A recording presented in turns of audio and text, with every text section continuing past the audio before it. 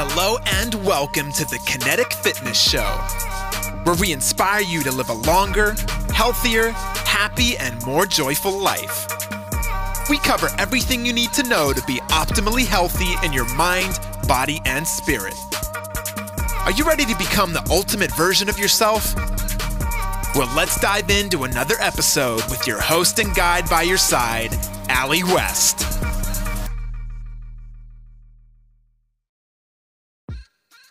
Welcome to episode number 58 of the Kinetic Fitness Show.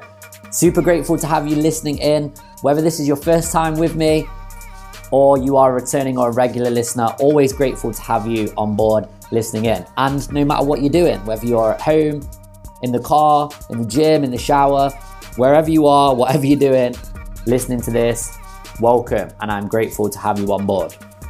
I have a great guest lined up for you today. His name is Brendan Burns. Brendan is a speaker, podcast host, entrepreneur.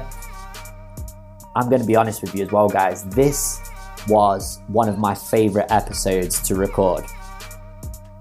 Maybe as a podcast host, as an interviewer, I shouldn't have favorites, but come on, we all have favorites in different areas and different things. And this was one of my favorite episodes so far. Myself and Brendan, we share a lot of the same interests and the same values. We're very much into developing ourselves as well as other people. We are into mindset, spirituality, health and well-being.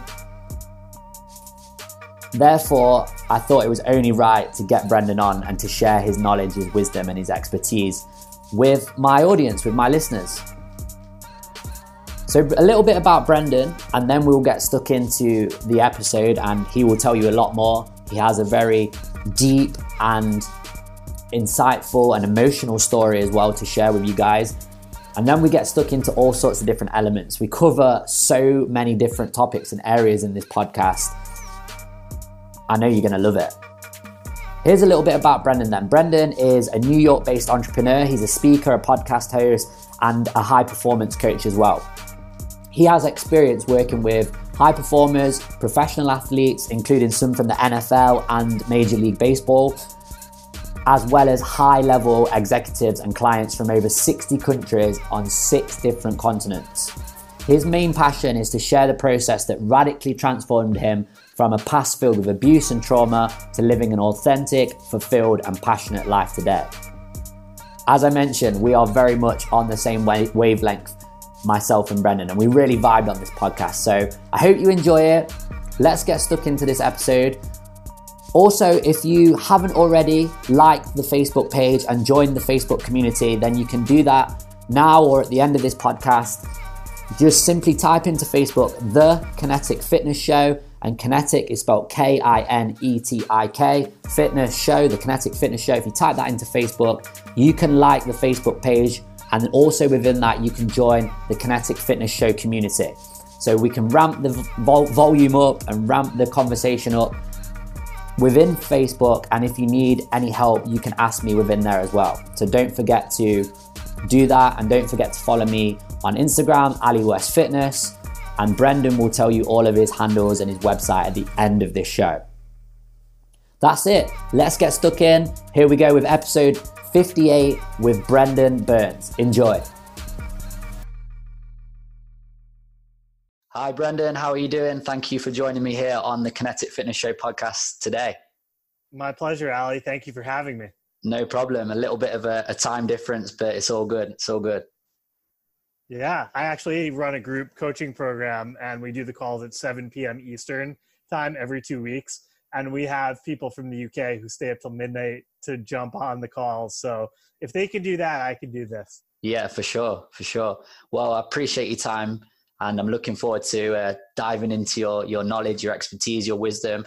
But before we do that, can you just give us a little bit of a backstory about you, who you are, what you do, and we'll go from there. Yeah, absolutely. So my background, my name is Brendan Burns. I'm from New York originally. I live in Manhattan now. And I grew up on Long Island in a home that had a lot of abuse. So there was some physical violence, there was emotional abuse, verbal abuse, things like that in my upbringing. And I had no idea what was normal, what was not normal. So I just assumed that everything was fine. my parents got divorced when I was in ninth grade. So about 13 years old, 14 years old. And I moved in with my mom and stepdad, and there was even more abuse there. And then there was addiction as well. So my stepfather was addicted to pretty much everything you can be addicted to. And one night he came home and he smashed a plate over his own head and called the cops, and he was bleeding everywhere. And he told the cops that my mom did it, and my mom went to jail. And so these were the types of things that I was experiencing in my upbringing. Again, I think because it was so painful, you either minimize or you deny what happened. And so I just went on. I said, I'm going to get as far away from this situation as I can. And I went to Cornell University, which is in upstate New York. I studied my bachelor's there for 4 years. And then I also obtained a law degree and an MBA. And my hope was I would just go into Wall Street, make as much money as possible. I would never fight with my wife because my parents fought about money so much. And I figured if I just make a bunch of money, then I'll never fight with my wife. Little did I know that I hadn't heard the song by Notorious B.I.G. called More Money, More Problems. And so I attracted a lot of the wrong crowd, people who were obsessed with money. I spent a lot, I saved a little bit. And it was in that journey that I was so fortunate. When I tell people I was fortunate that my girlfriend that I was living with broke up with me, I got fired, and my brother had to go to the hospital for a chronic illness, all within the same week. And to say I was fortunate that that happened, most people don't understand initially, but that was my awakening. So a lot of people who consider themselves saved or begin a journey in life or a new version of their life, it's often because of something so painful, either a divorce or losing a child or something of that nature. That was my experience that launched me into, okay, things are definitely not okay. Some people have told me that I would benefit from therapy. Some people have told me certain things, but I was deny. And this was the actual first time in my life where I said, okay, I need and I want to get help and figure out what's happening here. So I went to the Barnes & Noble bookstore closest to me. I started pulling all these books on abuse. For whatever reason, I think it was my ex-girlfriend, her name was Jen. She wrote down on a piece of paper the word abuse. And for whatever reason, I Googled it. I started looking up these words in these books, and I saw that there was a book called The Emotionally Abusive Relationship by Beverly Engel. I went to Barnes & Noble. I got all these books, but that one in particular was the book for me. There was this list, Allie. It said, if you do 3 or more of these things out of 10, you're emotionally abusive. And of course, I was 10 out of 10. And so in that moment, I realized I needed help. And so I actually, in tandem with reaching out to therapists in New York City, I wrote the author of this book a letter. And she actually wrote me back. And little did I know, but I was about to embark upon a 5-year therapy relationship with the author of the book, speaking once a week with her, and very much transformed my life and taught me so much about what I know today. And it got to a point where I was working on Wall Street as my day job in a much better role for me than where I had been. I was in investment banking, which is very cutthroat and intense. I know in London, there's an investment banking presence as well. And so I made the transition to a hedge fund, which was difficult, but still much easier for me. And while I was working there on the side, on the weekends and the mornings and evenings, I was doing very deep, psychologically intense work on myself with the support and guidance of coaches and therapists, and going to personal development seminars and even religious events, anything I could do that I felt like would make me transform and become a healthy version of myself. And in that process, it's not uncommon to read books about entrepreneurship and becoming your own boss and, you know, laptop lifestyle. There's definitely some overlap between personal development and entrepreneurship and business success. And so in that process, I remember I was reading, there's a book by Peter Thiel called 0 to 1. And then I was reading some Jack Canfield stuff. He wrote Chicken Soup for the Soul. Yep. Jack's actually a friend of mine now. He came on my podcast. And so through both of them, I kind of just realized I have to do this. I was definitely meant to be an entrepreneur, but I couldn't figure out what I wanted to do. And I was trying these different consulting things. I thought about starting my own investment firm. But ultimately, I realized that my calling was to help people the way that I've helped myself through therapy and coaching. And obviously, I didn't do it alone, but I realized that the transformation that I had in my life was really very deeply related to mental health, depression, anxiety, and transforming to become a powerful, authentic version of your best self. And so in 2016, on the side, I started blogging a little bit, and I set up an Instagram account. Little did I know that about a year later, late in 2016, I would get fired due to poor performance, which I totally deserved because I was spending all my time working on my business. And eventually got to a point where it's been, I guess, 3 years now of this journey of taking my personal development and putting it into action as a business. And it's gone incredibly well. I'm so grateful to say that I make more money now than I did when I was on Wall Street. I've done speaking events. I've led retreats in Costa Rica and New York City. I've spoken in front of crowds here. I have a podcast where I've had billionaires, Jack Canfield, and other types of people like him on the show. And I know I have a lot to learn. It's still an ongoing journey for me. Some things that I'm really passionate about helping people with are relationships, which is still an area that I'm working through, as well as addiction, which is something that I've overcome, specifically with food, alcohol, and pornography. So I'm really passionate about that. I'm passionate about coaching men specifically. There's a book that I read recently called No More Mr. Nice Guy. And Dr. Glover came on my show and we've become close. And so all of these things I'm really passionate about doing. And I have a big vision for where I want to go in the future, but I'm also pacing myself, making sure I'm growing for the right reasons, because a lot of people with my type of background, we want to achieve and have success and make a lot of money and be on this big stage. Yeah. I gotta make sure that I grow into that, because I've been on some decently big stages and I've kind of felt like, all right, there's a lot more inner work for me to do to really transform these people. So I know that I belong out there and I am helping transform people's lives, but I also know that there's more inner growth for me to do as I scale everything for the right reasons. And I just feel very blessed to be able to help people and make a difference in people's lives. I've helped some people helped a woman get off of heroin. I've helped people reclaim who they really are as a human being. I've helped men set boundaries and stand up to their wives, and really feminine men become real men and who they really are. And so it's been such an amazing experience. Amazing story, and well done to you, and congratulations for the journey that you've been on and turning it around. That's incredible. And there's a lot of people that may have been in that position and wouldn't have been able to do that, which is what I want to touch on a little bit now. I just want to kind of backtrack a little bit and unpack some of the things that you've said. And the first bit I want to go to is the bit where you went and started to read these books, and you was at the lowest of the low. You said you obviously, what was it? You lost your job, your girlfriend left you, and your brother was ill all at the same time. For some people, and for the vast majority of people, that would like almost not destroy them, but it'd like bring them right down, and they'd like may think, oh, how can I go on? Or they might go in the wrong direction. Like, other than going to books and stuff, what made you decide to like go and start changing your life, improving things? What was the big thing? Was it this underlying knowing of what you wanted to do, or what was the thing that made you go on the route that you've gone as opposed to like spiraling out of control? Yeah, I think that relationship was the first time in my life where I'm so grateful that I was able to open up my eyes and get away from the denial. I think people who come from families where there's narcissism or borderline personality disorder or any form of abuse, people either say that it was all my fault or it's not my fault at all.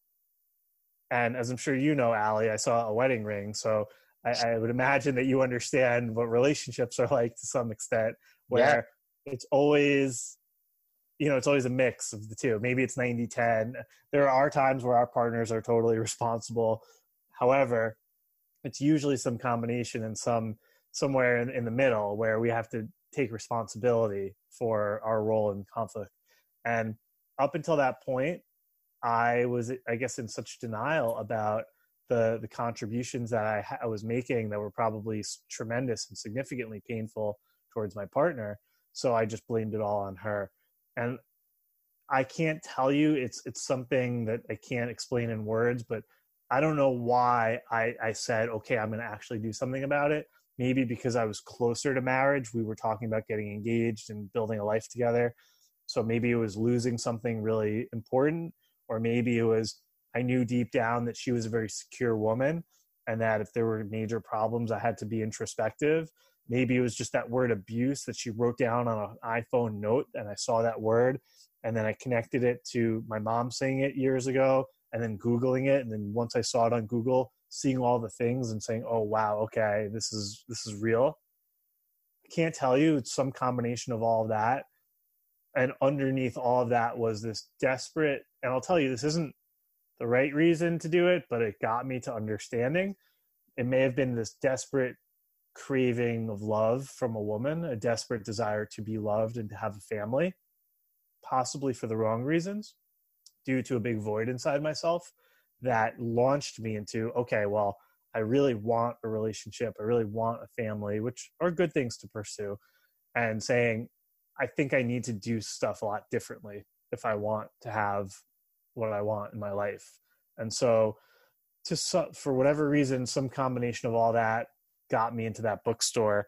And it's one of the things I'm most grateful for in my life is that I took responsibility in that moment, because now I try to do that in everything in my life. Because at the end of the day, if it's the wrong boss, the wrong partner, the wrong employee, the wrong amount of money, the wrong wife, it still always is on us. Yeah, taking ownership. Because we chose them, or we allow them to treat us the way that we're being treated, or whatever.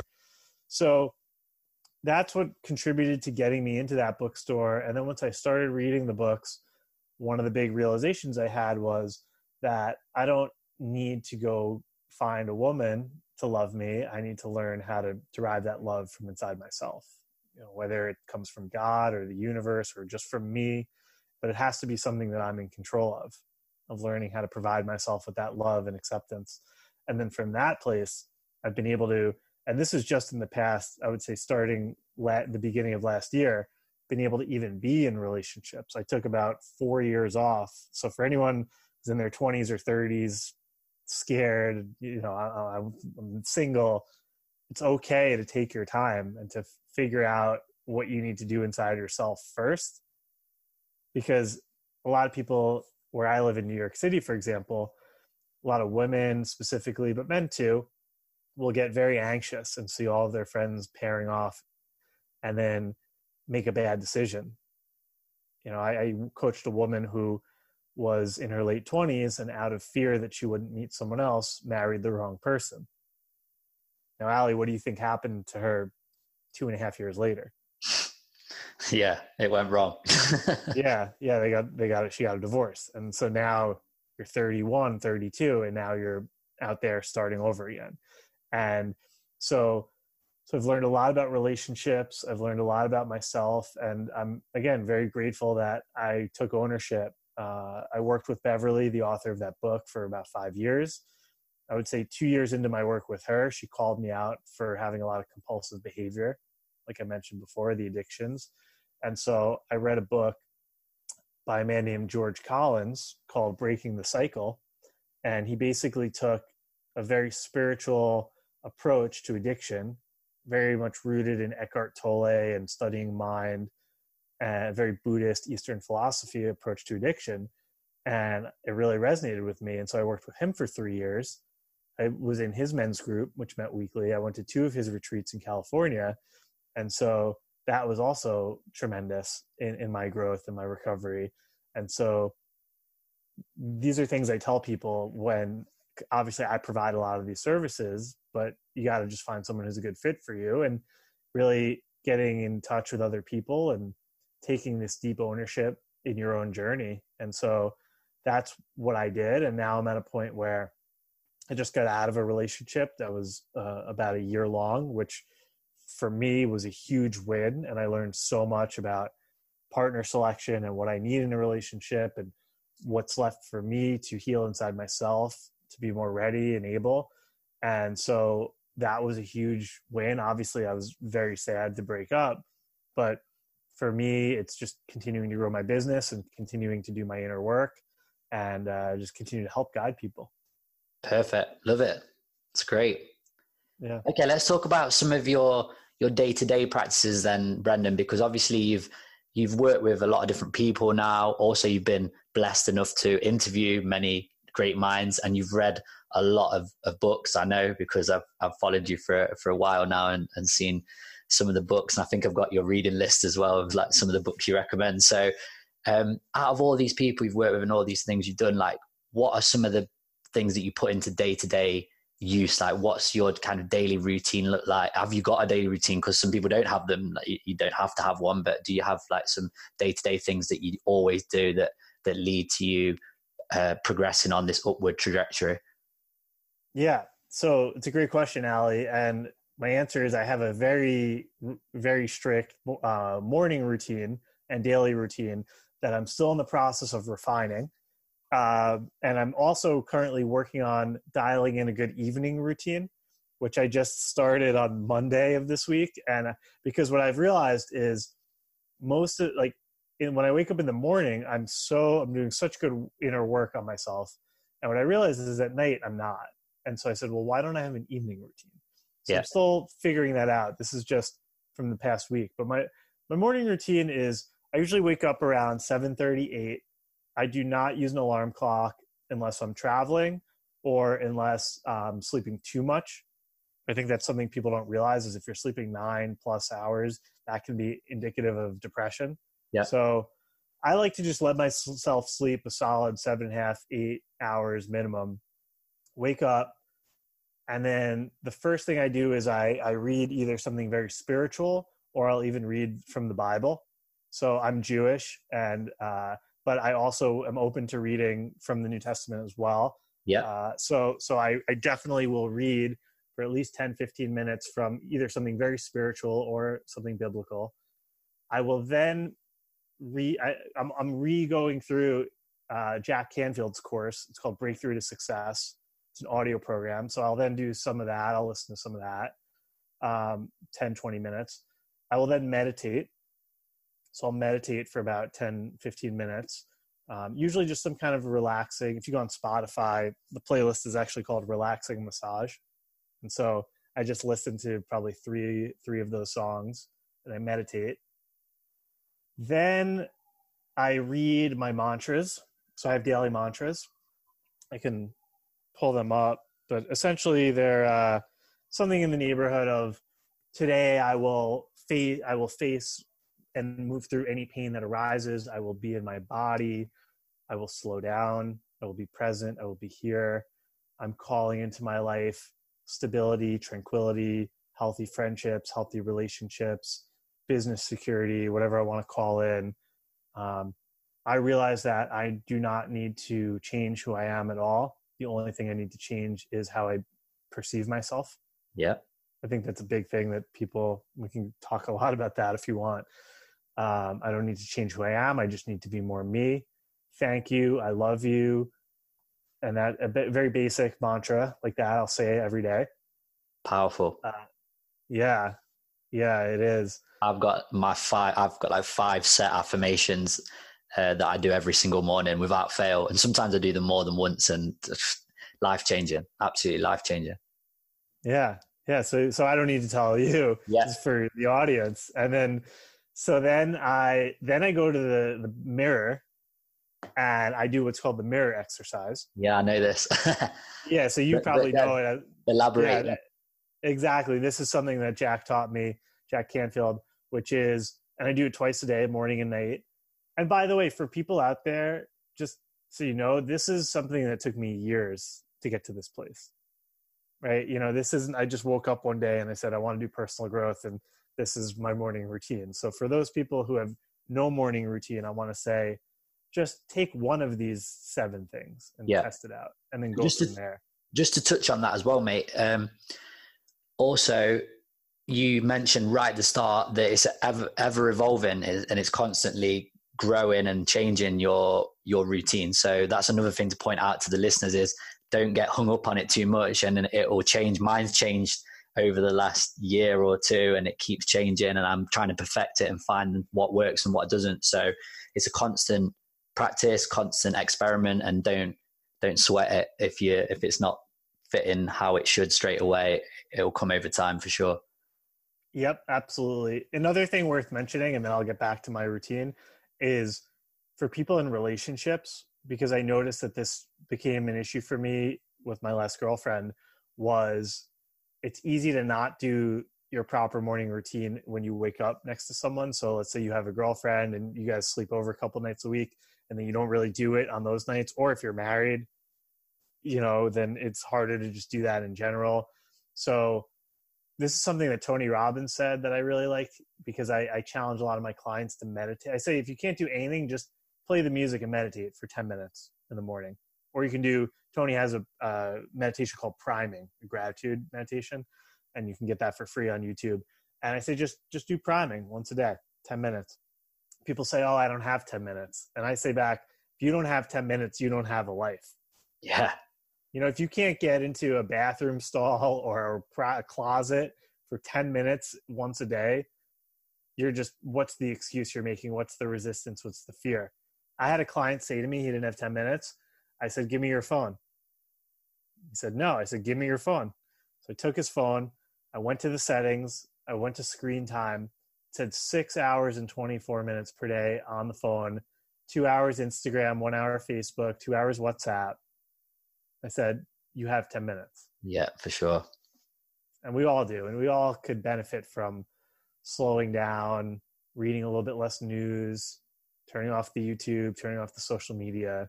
So that's just my philosophy on morning routines, carving out time when you have a partner also. And then just to go back to my routine. So it's spiritual or Bible, the Jack Canfield audio course, mantras, meditations.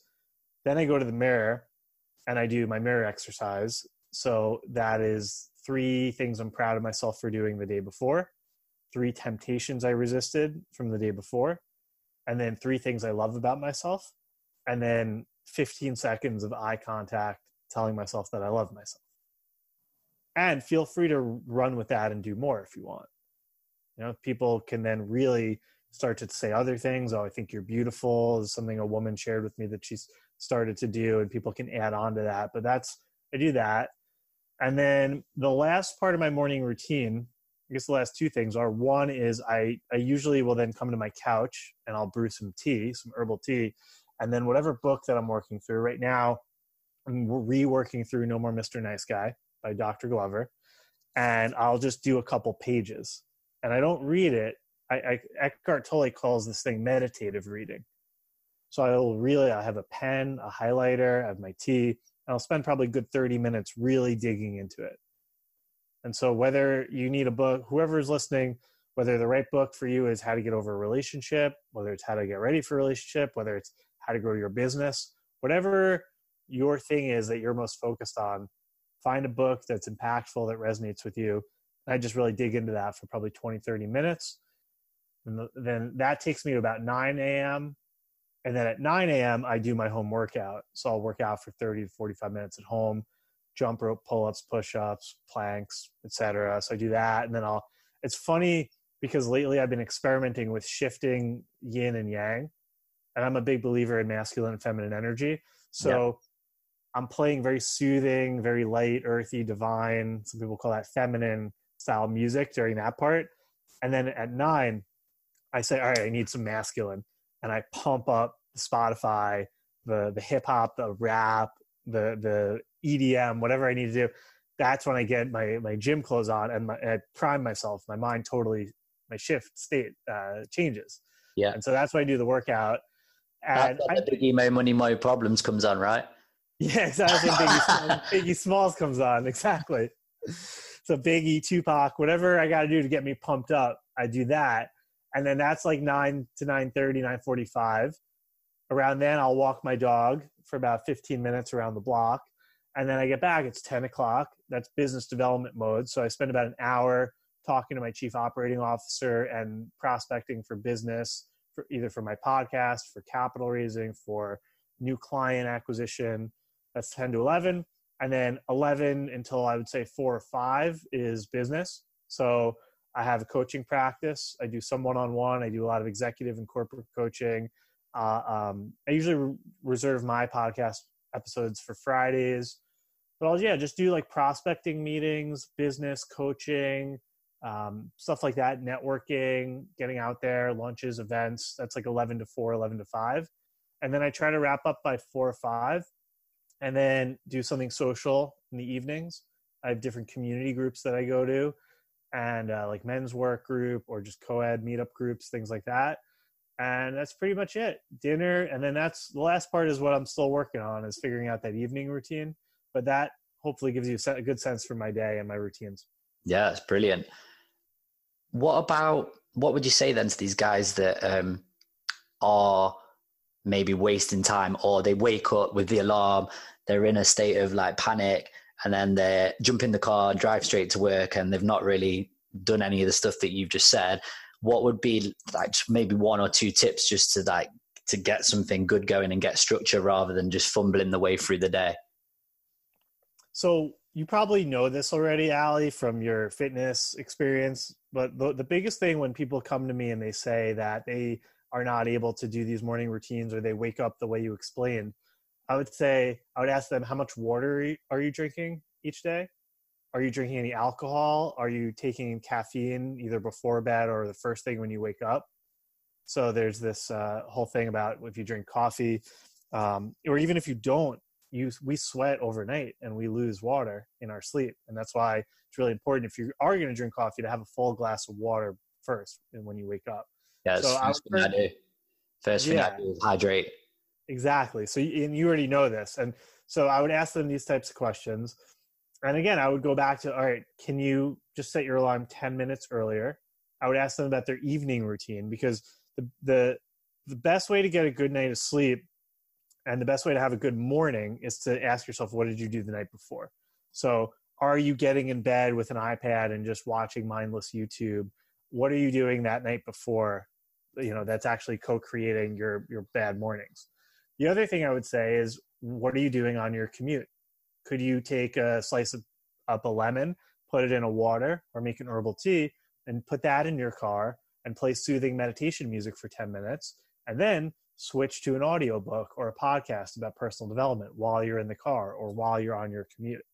I think every person is on the go for at least a couple hours per day, right? Or you're at the gym for an hour per day, or this or that. So you can feed your mind and feed your soul by listening to these things when you're on the go. And if you're waking up in that stupor, you might also have anxiety, which meditation would help with. So it's really understanding what's your evening routine, what's your sleep schedule.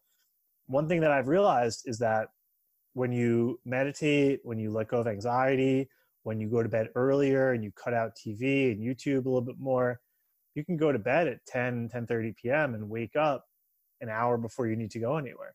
And I used to think those people were freaks.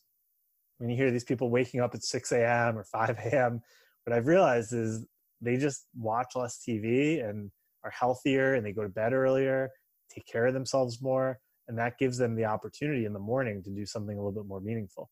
Yeah, I always say to my clients that the morning routine starts the night before, and I heard that off somebody, I can't remember who it was, but if you get that evening, and you're working on that at the moment, and I'm working on mine, but yeah, getting the evening locked down. And I think one of the biggest things that I did personally recently, probably within the last 6 months, is just set a bedtime. Like, this is my time for going for falling to sleep. I've got to be asleep by that time. So then I know I'm sleeping for my 7.5, 8 hours. And then I've got my set sleep time, set wake up time. And then I can start to arrange the routines around that. So I think a set wake up time and a set sleep time is a good starting point for people as well, for sure. Yeah, that's good. And it's funny, on my last group call, there was a woman who clearly was very tired and called her out on that. And I asked her, because I knew that if I just said go to bed earlier, it wouldn't work. So I matched her up with, I said, who is the person you're closest to in your life that can be hard on you in a good way? And she said, my mom. And so I said, perfect. Call your mom right after this call and tell her she's going to be your accountability partner. She's going to call you at 9:30 every night and make sure you're in bed. And so that's something that I think is useful for people potentially. And I think that's a great idea. Pick a time you're going to go to bed, get on a schedule. Habits take 60 to 90 days to form, and just push through it in the beginning and you'll get there.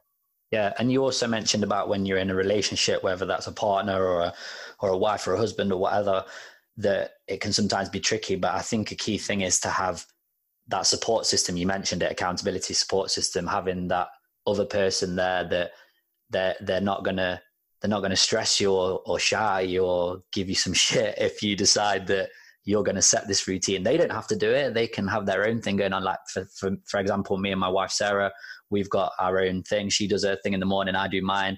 Mine's very similar to yours. It incorporates meditation, affirmations, etc. And that Sarah doesn't really do anything like that. She does meditate, but a lot of the other stuff that I do, she doesn't do. And that's cool, but she still supports me and I support her. So being in that supportive, nurturing environment with your partner or loved one is vital as well, for sure. Absolutely. You have to be with someone who accepts you, and it's our job to accept our partners and not judge them and say, oh, you need to be doing more of this like I am, right? I'm doing all this great personal development. They may not be in that season. They may come from a different background, not needed at this point.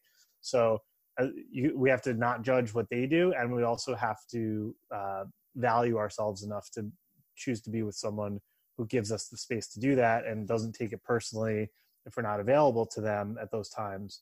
Which is a skill and a practice in itself as well. It's something that you have to work on, and you've said that you've worked on it or working on it. And the same with me. There's sometimes when I'm like, oh, Sarah, you should be doing this, or as we say, judging, and it takes self-work, doesn't it? Like working on yourself to be able to, one, spot that and be aware of it, and then two, make the changes or the necessary changes to work on that to move forward. So yeah, it's a skill and a practice as well.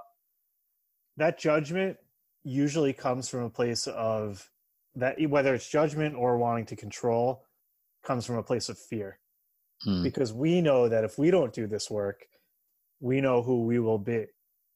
And so we project that onto other people as well. Yeah.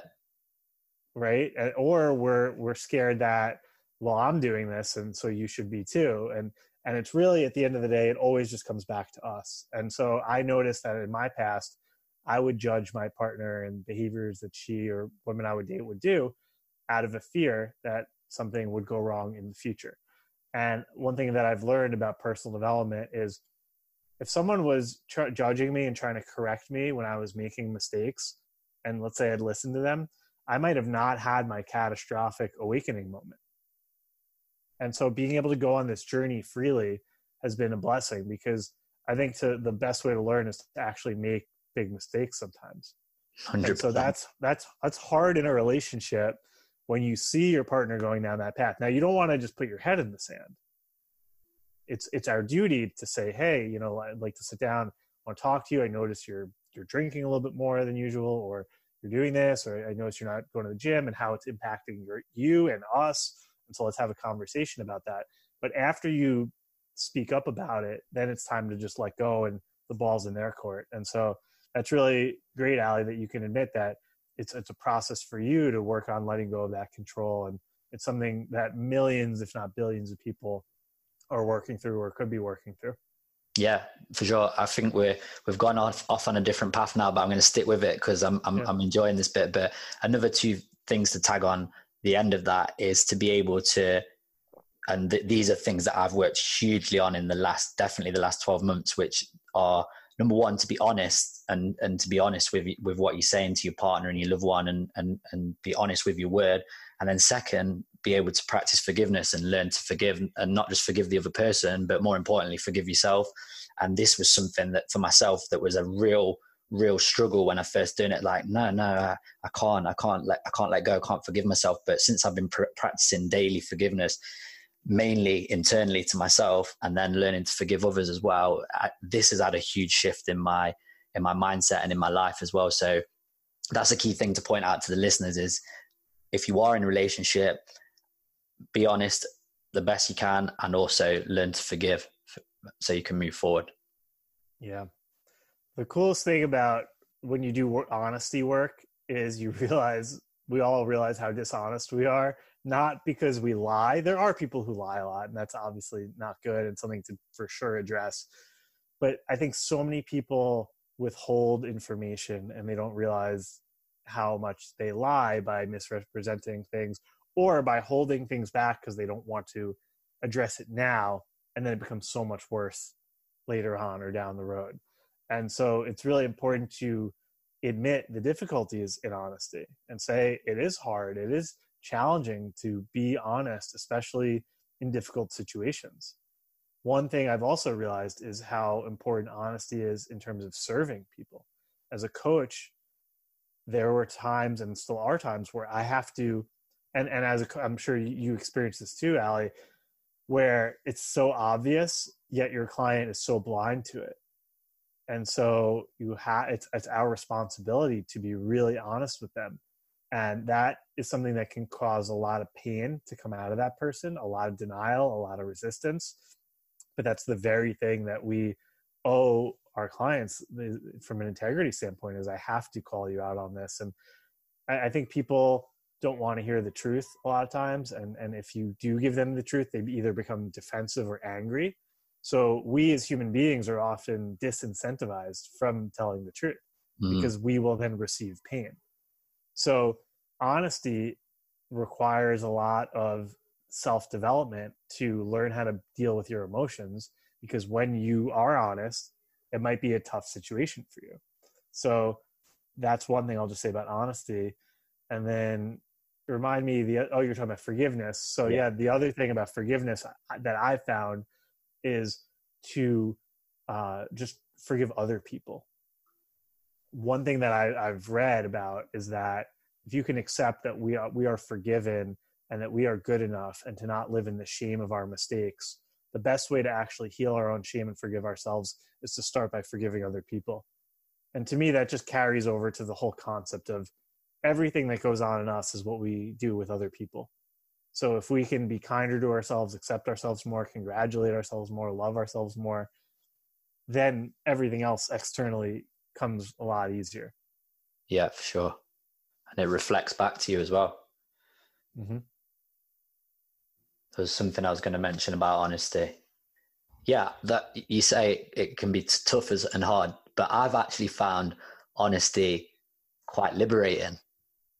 It's like as if you're like letting a huge weight off of your shoulders and you're releasing.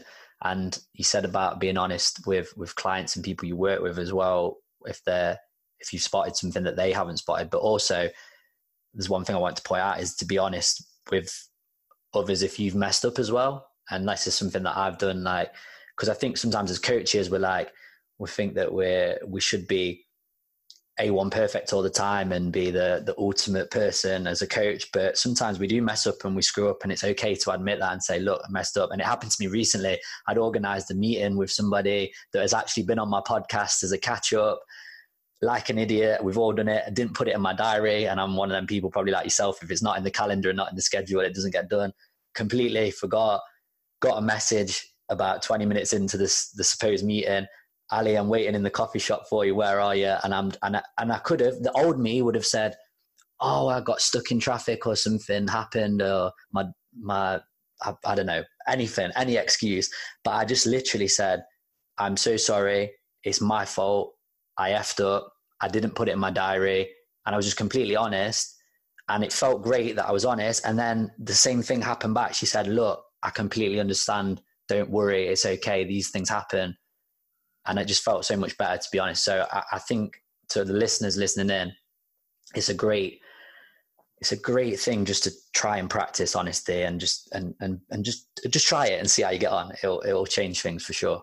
Yeah, that's such a great experience that you were able to do that and share that, because I know that when people hear that, they're going to really learn from what you just said. And that's so great. It also makes me think of, there was an episode. Have you ever heard of the show Seinfeld? Yeah. It's an American show. Yeah, it's an American show. And there's this episode where Jerry, he knows this guy who he really doesn't like. He doesn't like spending time with him. The guy's a real jerk and really mean. And so Jerry needs to be honest with this guy and just say, look, I don't want to be friends. Like, it's not a good fit. And instead, he just comes up with an excuse every time. And so what happens is he's writing on this notepad, and Elaine comes in and says, Jerry, what is that list? It says dentist appointment, gym, my grandma's in town, I'm busy, all these things. And Jerry goes, oh, it's a list of excuses for if Joel calls. So this way, every time he calls, I can just say a different thing on the list, and I don't have to get caught on the spot. And so the problem is, when you tell someone you're busy this one time, they're going to call you the next week and say, oh, can you do something next week? And finally, in the last scene of the episode, this guy comes over. He has season tickets to the New York Knicks basketball, so he can go any game. And he just takes out the list and he goes, and Jerry's holding his list of excuses too. So Joel says, what are you doing on January 3rd? And Jerry goes, dentist. January 5th, grandma. January 7th, this. And just going back and forth. And it's just, the sooner you can be liberated, like you said, take that weight off your shoulder of just saying, either, look, I'm just in a very busy season right now, and I'm not getting together with anyone other than my closest friend or my girlfriend.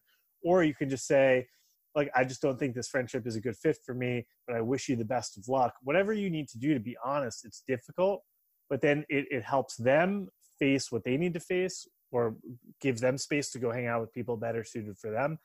And it gives you that freedom and that ability to set that boundary and move forward with what you need to do. So yeah, honesty and being really firm and direct and speaking up. This was something that I've experienced. I joined a new meetup group, and I had a couple people approach me and try to get my phone number and want to meet up and get together with me. And I've had to be really firm with them. And I even had a guy from one of my group coaching programs sending me things like, oh, are you going to buy this course? And are you going to do that? Like, kind of like we're on the same level. And I used to just say, oh, no. But I got to a point where I had to say, someone texting me, oh, are you going to go buy these online courses? That just doesn't work for me. I want to be surrounded by people who are making courses, people who are up here with me. And I didn't want to hurt his feelings, but I was actually not serving myself by enabling this. And so I said to him, hey, you're a great guy, and I know you mean well, but when you text me that if I follow this guy on Twitter, it gives me a better chance to get connected with him. I already know him personally. He's already set up to come on my podcast. And I don't mean this to be arrogant, but I'm in his level now. So I really appreciate your support, but like these types of things I don't need this anymore. Yeah. And I don't mean this to be arrogant, but when you text me to say, oh, I can go be a fanboy for this guy, you clearly don't understand who I am. And I need to surround myself with people who are either at my level or who treat me with the level that I'm at. Not I'm better than that person, but the level that I'm at, when people are texting me to follow someone on Twitter to try to get his attention, that unconsciously programs me to think that I'm at a lower level than these people when I'm not. Yeah. And then he responded saying, you're absolutely right. And I'm really proud to see all the growth that you've had to get to that point. There you go. Yeah. And in a way, he's saying about levels as well, but it just makes me think of like the vibrational energy that people have. And you can have people that lower that vibe and bring your vibration down, or people that take you up. Mm-hmm. I'm getting the high vibes right now, Brendan. I'm getting the high vibes. Hey, it's important. I hung out with someone recently, and we had plans to do play sports, and then it turned into the weather didn't work out, and then we were just hanging out as friends. And I realized really quickly that this is not someone to have like a coffee friendship with. This is someone, people serve different purposes and have different energies for different reasons, and getting really clear on what that is and being really selfish. I think another thing that I've learned recently is that, especially in a Facebook and Instagram world we live in, is I'd rather have 4 close friends than 50 friendships or acquaintances. Yeah. And being really protective of my calendar and of myself. And so I've had to say no to a lot of people. I've had to set a lot of boundaries. And I've also had to face the fear of, well, what am I going to do on Friday night? Because my closest friends are out of town or busy. It says, well, that's the universe telling you need to go take yourself out to dinner and learn how to be just you. Because I would rather be alone than be with the wrong type of person. Yeah. And don't you find as well, the more you go within yourself and the more you do that deep work on yourself, the more you become in tune to this. So you can almost tell within an instant whether you're going to vibe with that person and whether it's going to be right for you. I mean, I've found this, I don't know if it's the same for you, but it's almost like a sixth sense. You know straight away, like, oh yeah, this is good, this is going to vibe. And then other times it's not. I get that now. I'm almost like instantaneously, I know whether it's going to be the right conversation, the right vibration straight away. And the other thing that struck me off the back of what you just said is, it came to me in a meditation recently, almost like an epiphany, that you can't help everyone. And I think sometimes we try and help everyone and we try and do a little bit for everyone. And sometimes you've just got to learn to realize and let go that you can't help everyone. Not everyone's going to understand you. Not everyone's going to be on your level, your vibration, whatever you want to call it. And sometimes you just have to learn to let that person move on by and know that you can't help everyone. And I truly believe as well, as what one of my coaches told me probably 3 or 4 years ago, he said, look, there's some people that are addicted to suffering and that's what they just enjoy. And you can try and pull them back from the wall of suffering as much as you want, but they'll still keep going back to that wall of suffering. So I just wanted to point that bit out. It's spot on. I would say you can help anyone, but then you have to sacrifice your own happiness. Yeah. And so you can't help everyone while also maintaining yourself. And I completely resonate with that, because I've had clients who I've thought that, oh, if I could only be more emotionally mature, if I could be more spiritually enlightened, if I could be in such a harmonious place, then I would have been able to really help them. And so then being hard on myself. And I called some of my friends, and obviously I have coaches, and I said, you know what, maybe in 2 years, I would have been able to help that person and kept them on as a client. And they laughed and said, no, maybe in 2 years, you would have walked away from them a lot sooner. Yeah. And realized a lot more quickly that you can only help people that want to be helped. And something, I hate teaching sales, not because I don't enjoy it. I love teaching sales. I just don't want to pass away one day and my tombstone said Brendan Burns is the sales guru. Yeah. But it's something that I'm blessed with. I'm very good at sales and very good at business, and thankfully I haven't had to focus on that nearly as much as relationships and self. And one of the things that I teach when I teach sales seminars is you need 3 things to get a client. They need to need whatever you're offering. So if you're a health and wellness coach, but they're 4.8% body fat, they're in the best shape of their life, they have an Olympic trainer and a coach already, they have a whole staff, they might not need your services. Yeah. However, as coaches, I think most people need what we have to offer. So that rarely is the issue for me with getting a new client. It's really someone who needs it. Then there's also, they have to be able to afford it. So if you're doing it in a one-on-one context, that will price out a lot of people for me. But I have group programs, I have workshops, I have online courses. So again, that's not even really an issue. Almost everyone needs what I have to offer. Almost everyone can afford some version of what I have to offer. I even have a free podcast, so that's not even an issue at all. The most important, the third thing, is they have to want it. Mm. So when you take someone who's a suspect, because everyone thinks that everyone's a prospect, that's not true. Everyone's a suspect, and your job is to qualify them and figure out if they're a prospect. And only from that point would you engage in a sales process with them. And so to bridge that gap, it's, do they need it? Yes. Can they afford it? They can afford something of mine, yes. But do they want it? And that makes the difference between someone who's going to stick around and someone who's just going to hire you and try to beat you down or try to stay addicted to suffering. And you can realize pretty quickly, all right, this isn't a good fit. And something I also teach, especially coaches, I coach a lot of coaches, is signing people up for minimum contracts, 6 months, 12 months, pay in full, these types of things really helps bring more stability and revenue in for people's businesses. And yet, even in these situations, I tell people, they say, but Brendan, they signed up for 8-month minimum, $15,000. And if I just stick it out with them, I'll get all that money. And I say, that's low integrity though, because you're only going to stay in that contract if you can actually help them.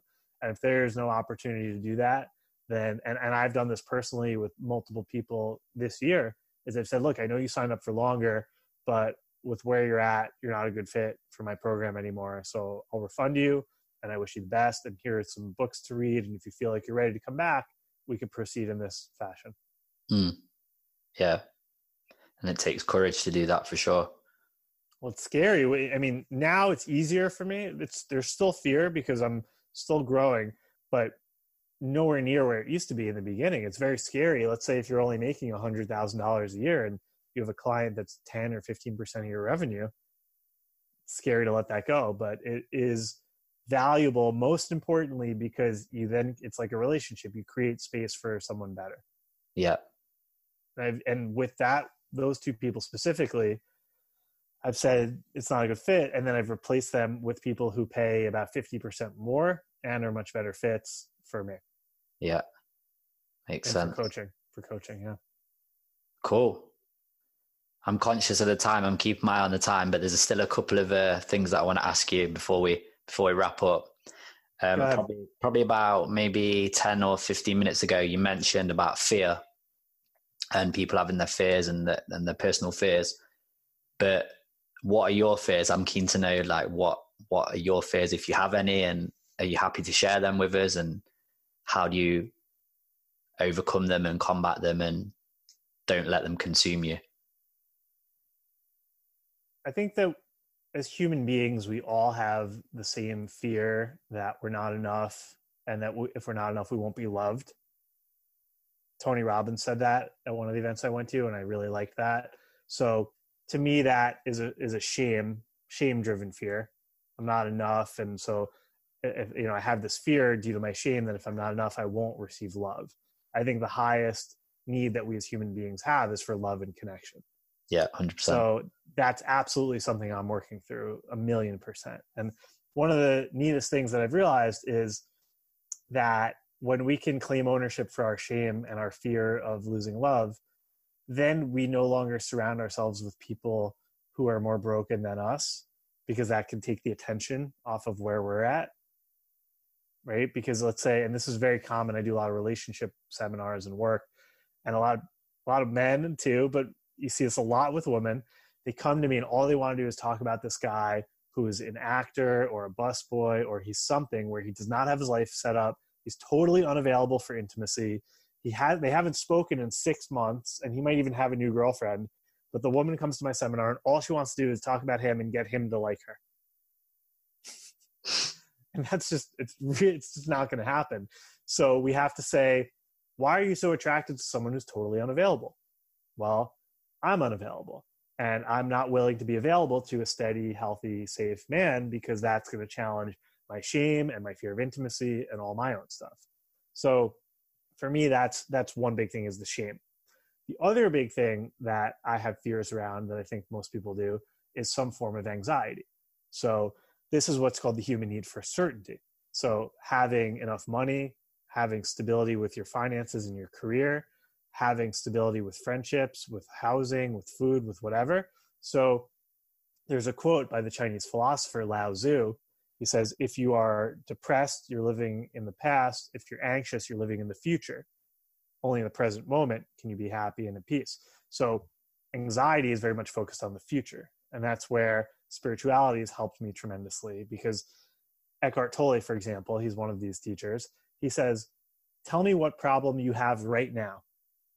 And I said, if I were talking to him, I'd say, well, but what if this big client of mine cancels, and it's corporate leadership coaching, and he's paying $10,000 a month, and blah blah blah.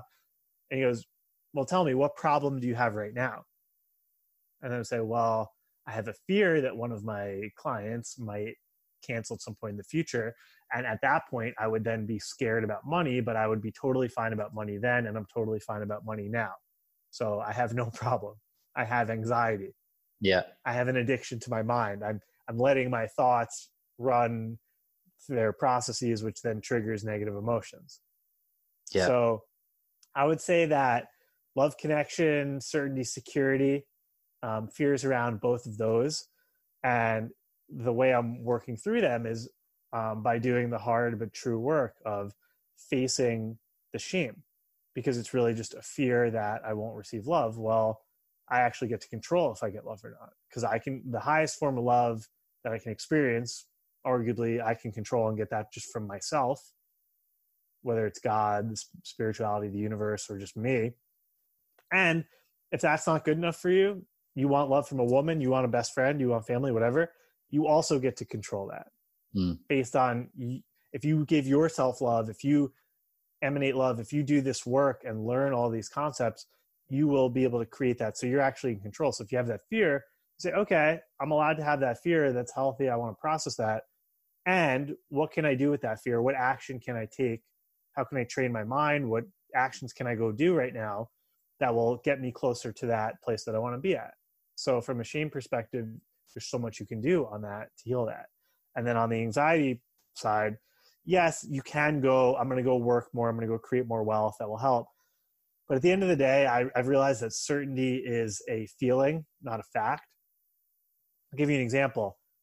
Have you ever thought that you were secure and you had it all figured out, and just the next day or a week later, something really big happened that you didn't realize? Yeah. That ever happened to you? Yeah, all the time. Yeah.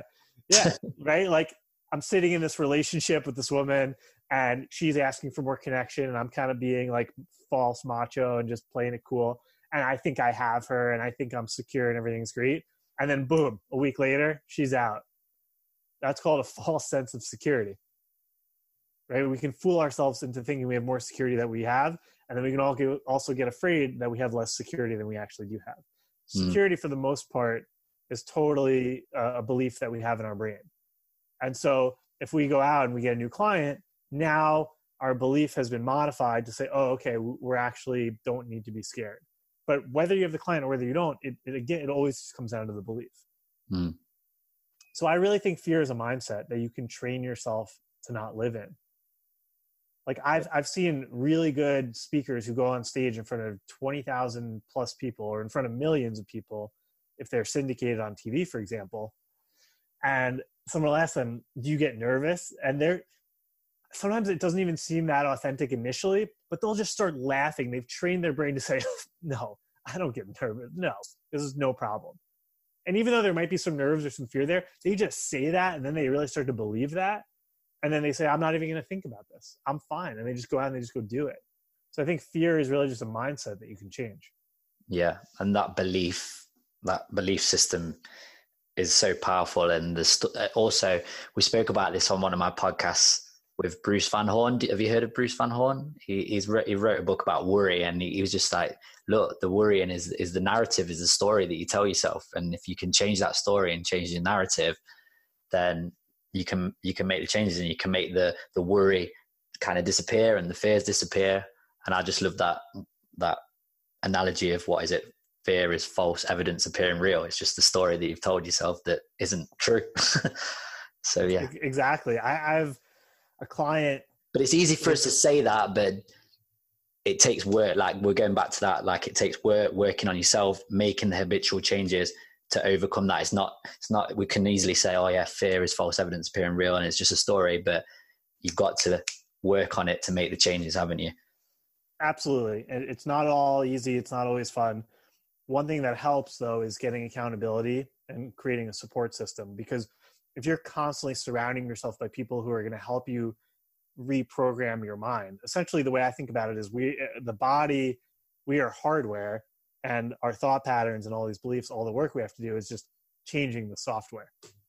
Yeah. So what can we put into our life that's going to help us just constantly, when you get a pop-up on your phone, you need new software upgrades. The real life version of that is having a friend like you, Ali, in my life, and who's constantly popping up and saying, hey, you need a software upgrade. Stop complaining about your last relationship. You're fine. You're going to meet someone better. Those are the pop-ups that I have surrounded myself with. So that just helps me, because yes, the work can be tough. It can be challenging. It's easy to fall back into bad patterns. So community, groups, connection with other human beings, surrounding yourself with like-minded people, going to events. Like, I'm holding an event later this month. We're going to have at least 50 people there. I've had people fill out the intake forms. They're saying, I'm just looking to get connected with people who want to go to these types of events. I want to create my own mastermind group. I want friendship with people who are going to hold me accountable, and we can challenge each other. I remember after I went to Date with Destiny, which is Tony Robbins' 1-week event, I met a great guy, and we would check in on the phone once a week. We'd set goals, and we'd say, all right, I'm going to hold, this is a good thing if people can't afford like high ticket one-to-one coaching. initially. I would say always pursue a coach or a therapist long-term. It's an invaluable resource. But if you're going through this transition, find an accountability partner. You can say, all right, this week I'm going to do this and you're going to do this, and we're going to get on the phone and check in about these things. Yeah. So those things help me and have helped a lot of my clients as well. Yeah. Our kind of flagship program with him, because I don't think I let you onto this, but I run my own gym with my wife. We've got our own fitness facility, and our kind of flagship program is our small group training program, which is a semi-private program, and it's groups of 4, and we have men, women, all different abilities, ages in the groups. But that is the thing that they all love, is the accountability. We've got like a Facebook group, WhatsApp group, and they all communicate inside that, hold each other accountable. And it's just crazy. Like they're almost like doing the work for me and Sarah and for our trainers, because they're answering each other's questions. But accountability support is just super powerful. And as you mentioned, that's why having a coach is so important as well. It's something that I've always, particularly since I've been in business, is something that I've always looked to have is a coach to help lead me, guide me, spot my blind spots, the weaknesses and that kind of stuff. But as you said, more importantly, hold you accountable 100%. Yeah, absolutely. This is, we've covered a lot of really exciting and helpful topics today. I know. Yeah, we've covered so much. So I'm going to wrap things up. But before we do that, I always like to leave the listeners with actionable steps. So we've covered so many different topics, but if there's people listening to this and they're like, yeah, I'm ready to make changes and accelerate my health and my wellness and my mind, body, spirit, all of that kind of stuff, and maybe following your footsteps or my footsteps, what would be like maybe one piece of advice that you'd say, right, just as soon as you stop listening to this podcast, go and implement this or do this, and it will help you on your way? What would that one thing be? Tough question, I know. Yeah, I would say go to the bathroom, go to a mirror, and do the mirror exercise right now. So you want to make eye contact. You want to say 3 things that you're proud of yourself for doing today or yesterday, if it's the morning. You want to thank yourself for 3 temptations that you resisted. So maybe you didn't eat the cheeseburger when you wanted to. Maybe you didn't go and flirt with the woman because you're married. Maybe you didn't have the 4th beer, whatever it is. And then you want to then say 3 things that you really love about yourself. And then you want to really key in and make that good eye contact for at least 10 seconds and say, and I just want you to know, and say your name. I just want you to know, Brendan, I love you. And hold that.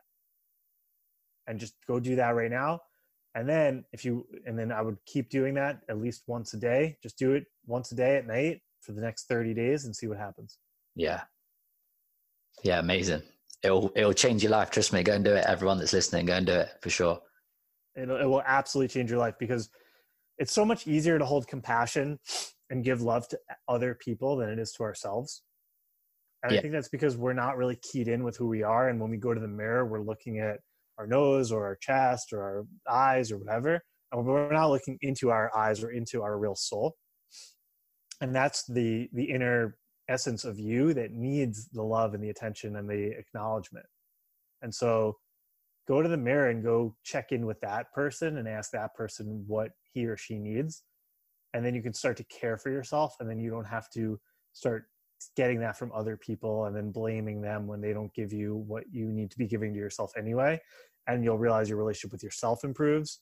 You'll be getting more of what you need. And then you will come from a better place and have better relationships with other people too. Yeah.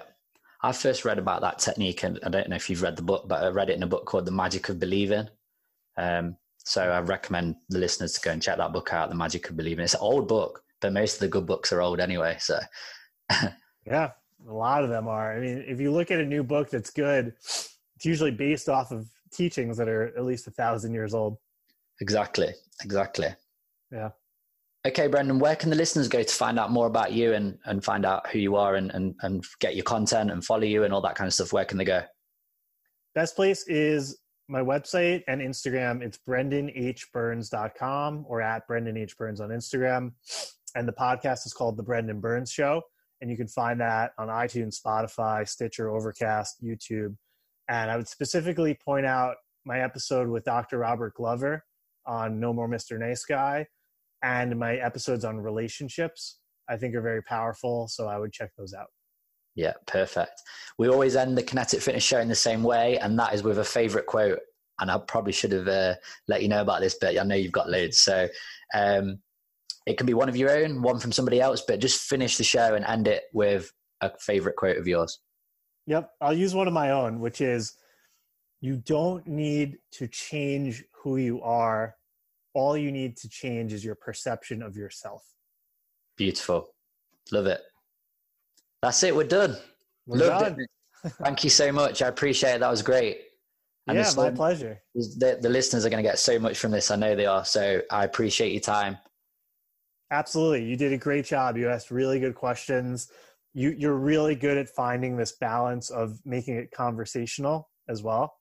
So really hats off to you for being a great podcast host. I've done a lot of these and you did awesome. You. Appreciate that. Thank you. That means a lot.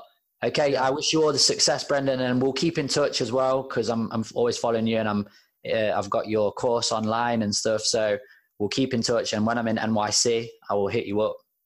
Yeah, absolutely. Okay. Cool. Thanks, right. Ali. Have a great day. You too, man. See you later. Bye. That's a wrap on another episode of the Kinetic Fitness Show.